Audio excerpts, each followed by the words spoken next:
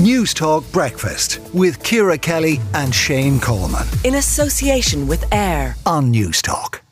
Harry and Meghan Markle have been asked to vacate Frogmore Cottage, their spokesperson has confirmed. Vinnie McAviney, broadcaster and journalist.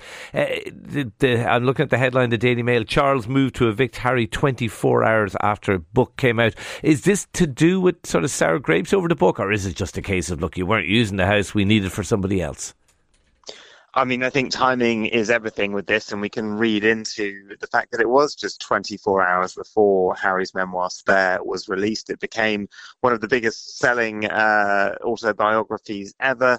It surpassed expectations, I think, even of the publisher in terms of sale and the interest. And so it has opened up a lot of wounds within the family once again. And it does seem as though they've made this move to say, well, fine, you've built your new life in Canada.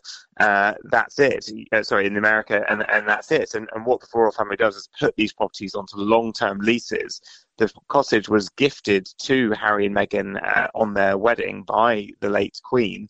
They, in the end, spent £2.5 million renovating the cottage. That came from the sovereign grant, but then was paid back by the Duke and Duchess. So they had really made this cottage their home.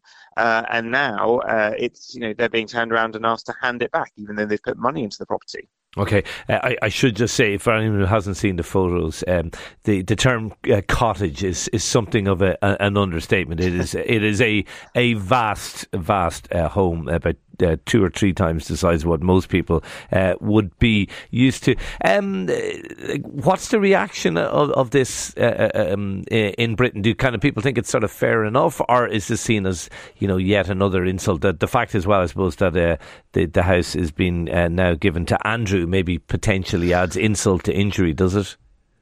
Yeah, I mean, as you say, it's a Grade 2 listed 10-bedroom property on the grounds of the Windsor estate. So it is within the sort of protected area of Windsor, which is something that, allies of the couple are citing as, when they came back to the UK, this is somewhere they could feel safe, that they could go to. And it does kind of remove a bit of a bridge in terms of rebuilding relations with the royal family if they simply don't have a home to come and spend time with.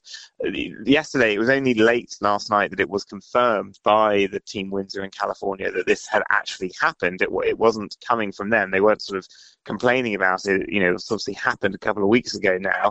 I think, as ever with this couple, it is a completely generational divide. Broadly, boomers, anytime the names are raised, their blood pressure rises and they'll rant and rave about them. Younger people identify with the couple wanting to live their own life and go their own way. And I think though that this, they had won some sympathy back. If you actually read the book Spare, there is a lot in there that the royal family have not addressed. Behaviour which seems very strange and over time quite cruel in a way towards Harry, or just a bit negligent. But I think lots of people might wonder, was this necessary right now whilst you're still trying to heal a rift with your son, who you purportedly are desperate to get to your coronation because you don't think it's good that it's all stealing all the focus all the time? Is this the best way to go about trying to heal things with him? And I think particularly the idea, it's not confirmed that Prince Andrew is going in there. He does, we believe, have to vacate the property that he is in, which is much more vast, but too expensive for him to keep. If he does end up in that property, I think the British public aren't going to think too highly of that move either. Okay. Vinnie McAviney, broadcaster and journalist, thank you for talking to News Talk Breakfast. I wonder, should Harry have called his book Spare Room instead of Spare? I see they're dubbing it as Frogsit as well. Oh, Frogsit is nice. It does seem a bit crap that they spent the money out of their own pocket ultimately. I feel so bad for them. But then it's given to Andrew. They need to live their lived life. Stop it.